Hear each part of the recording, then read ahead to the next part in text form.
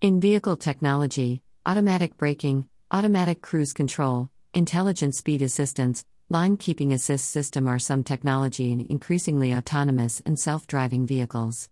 Different levels of automation have been suggested as per their technological capabilities and human engagement. Say International, 2016, is the most known provider where 6 categories for AVs have been classified. They are ranging from level 0 to level 5. Level 0 is defined where all the driving tasks are done by the human driver without any involved automation, and level 5 is where all driving tasks are performed with autonomous driving technology systems under all circumstances with human occupants who can be passengers and not involved in driving. As per Piao et al., 2016, the above conclusion helped the impact of autonomous vehicle to be considered enormous, as the expectation is to reduce road fatalities by 90% of road accidents due to human errors such as distraction because of driving, speeding, fatigue, alcohol or drug involvement.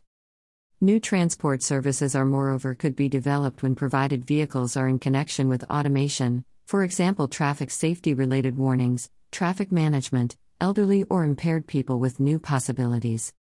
As per Sparrow and Howard, 2017, Meyer et al., 2017, drivers are more individual comfort and convenience where new business models result in car-sharing services, shared mobility with a strong decrease of road vehicles.